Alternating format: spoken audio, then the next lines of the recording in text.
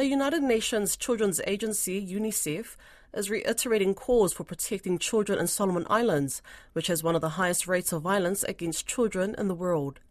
Taking just one statistic as an example, the chief of UNICEF Solomon Islands Field Officer, Zelalem Tafes, says 37% of girls in the country experience sexual violence before the age of 15. Koroi Hawkins asked Mr. Tafes about the challenges to protecting children's rights in Solomon Islands. Thank you for Koroi for that question. Violence against children, and I want to frame it from the perspective of violence in the broader sense, is a significant problem for our region and in Solomon Islands.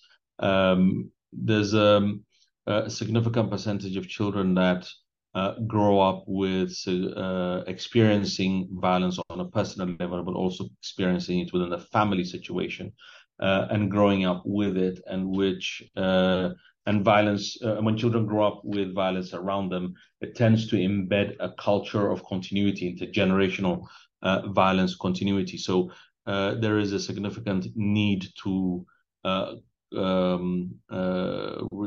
the cycle, if you like, of violence that happens against children.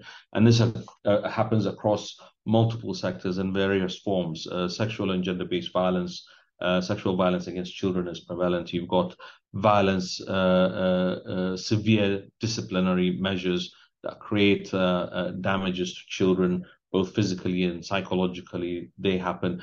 In the broader sense, also deprivation is a form of violence that we consider, and making sure that their rights are met, whether it is in terms of basic services, of healthcare, education, nutrition, and the nurturing, loving care that they should be accessed in the home and in the community. And how prevalent are some of these things that you've mentioned in Solomon Islands? Okay, so I'm going to give you one of the more brazen statistics, and 37% of girls experience sexual violence before the age of 15, and that's a significant percentage. And more than 85% of children experience severe discipline, severe physical punishment and discipline in the home on a regular basis. How does that compare to regionally and to the global picture? This is regionally and globally. This is actually one of the highest, and it's a significantly higher rates in our systems. So across the Pacific and globally, this is a significant percentage of children that are experiencing violence. Is much higher than the average globally. What is being done to address this? And I guess is it even illegal in Solomon Islands to discipline children? Very good. Thank you. It's not so much about discipline, and it's very important to draw the comparison here. And we're not talking about preventing discipline. We're talking about abuse, physical abuse, psychological abuse, sexual abuse, and emotional abuse. And on the legal front, Solomon Islands has done remarkably well in the last few years in passing the Child and Family Welfare Act, which tries to address issues related to violence against children, and addressing violence against children and ending the violence against children is a multi-sectoral approach. It's not a one size fits all, and it requires a whole of society approach across board, because you do need to have multiple actors in society, within the civil service, from government structures, from communities, from civil society, and then, of course, communities and parents acting in concert to make sure that it ends. So on the legal front, significant changes have happened in the last few years. The Child and Family Welfare Act came into play in 2017, and its legislative instrument and its gazetting happened in September 2022.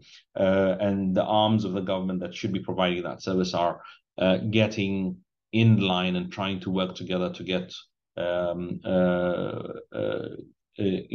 the ball in ending violence against children. But it is a difficult task that requires engagement and investment in human resources, in logistics, and in also engaging with communities for both prevention and response activities. Speaking to that, I understand you've just completed a training in relation to this, but also tell us a bit more about the role UNICEF plays in this multi-sectoral approach.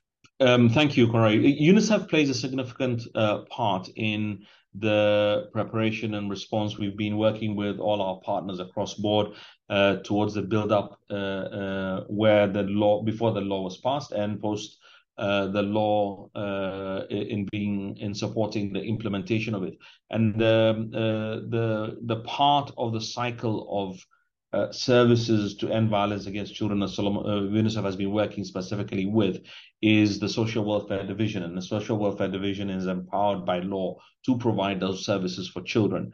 But as a service itself, the Social Welfare Division, which sits within the Ministry of Health and Medical Services in Solomon Islands, is relatively speaking poorly stocked in terms of human resources. They have very few people who have to cater to the whole country. They also have significant challenges in terms of the operational component, really, the being able to get out to the communities to respond to calls. And I'll give you a good example. And there have been times where, a child that was abused in one of the provinces in Outer Islands, the social welfare officers found it extremely difficult to get out there because the funding is not available. And so getting the flights out or the boats out there, and once they're out in the provinces, making sure they have access to the community, to the child, in a comprehensive manner together with police and healthcare service providers has proven extremely challenging. And UNICEF has been supporting that, both in terms of providing some funding for these components, but also in providing training, capacity building for the social welfare officers in case management. And which brings me to the actual training that you just referred to that we completed, was designed to address skill sets and enhance the skill sets of social welfare officers in Solomon Islands on how to engage with case management when a case comes up. In other words, when a child is abused and there's a report that comes through any of the chains, whether it's through the healthcare system or through the police, social welfare officers are required to respond in a professional manner. And UNICEF has been providing training on those components, including helping to create a full understanding for a referral pathway from communities to the care providers.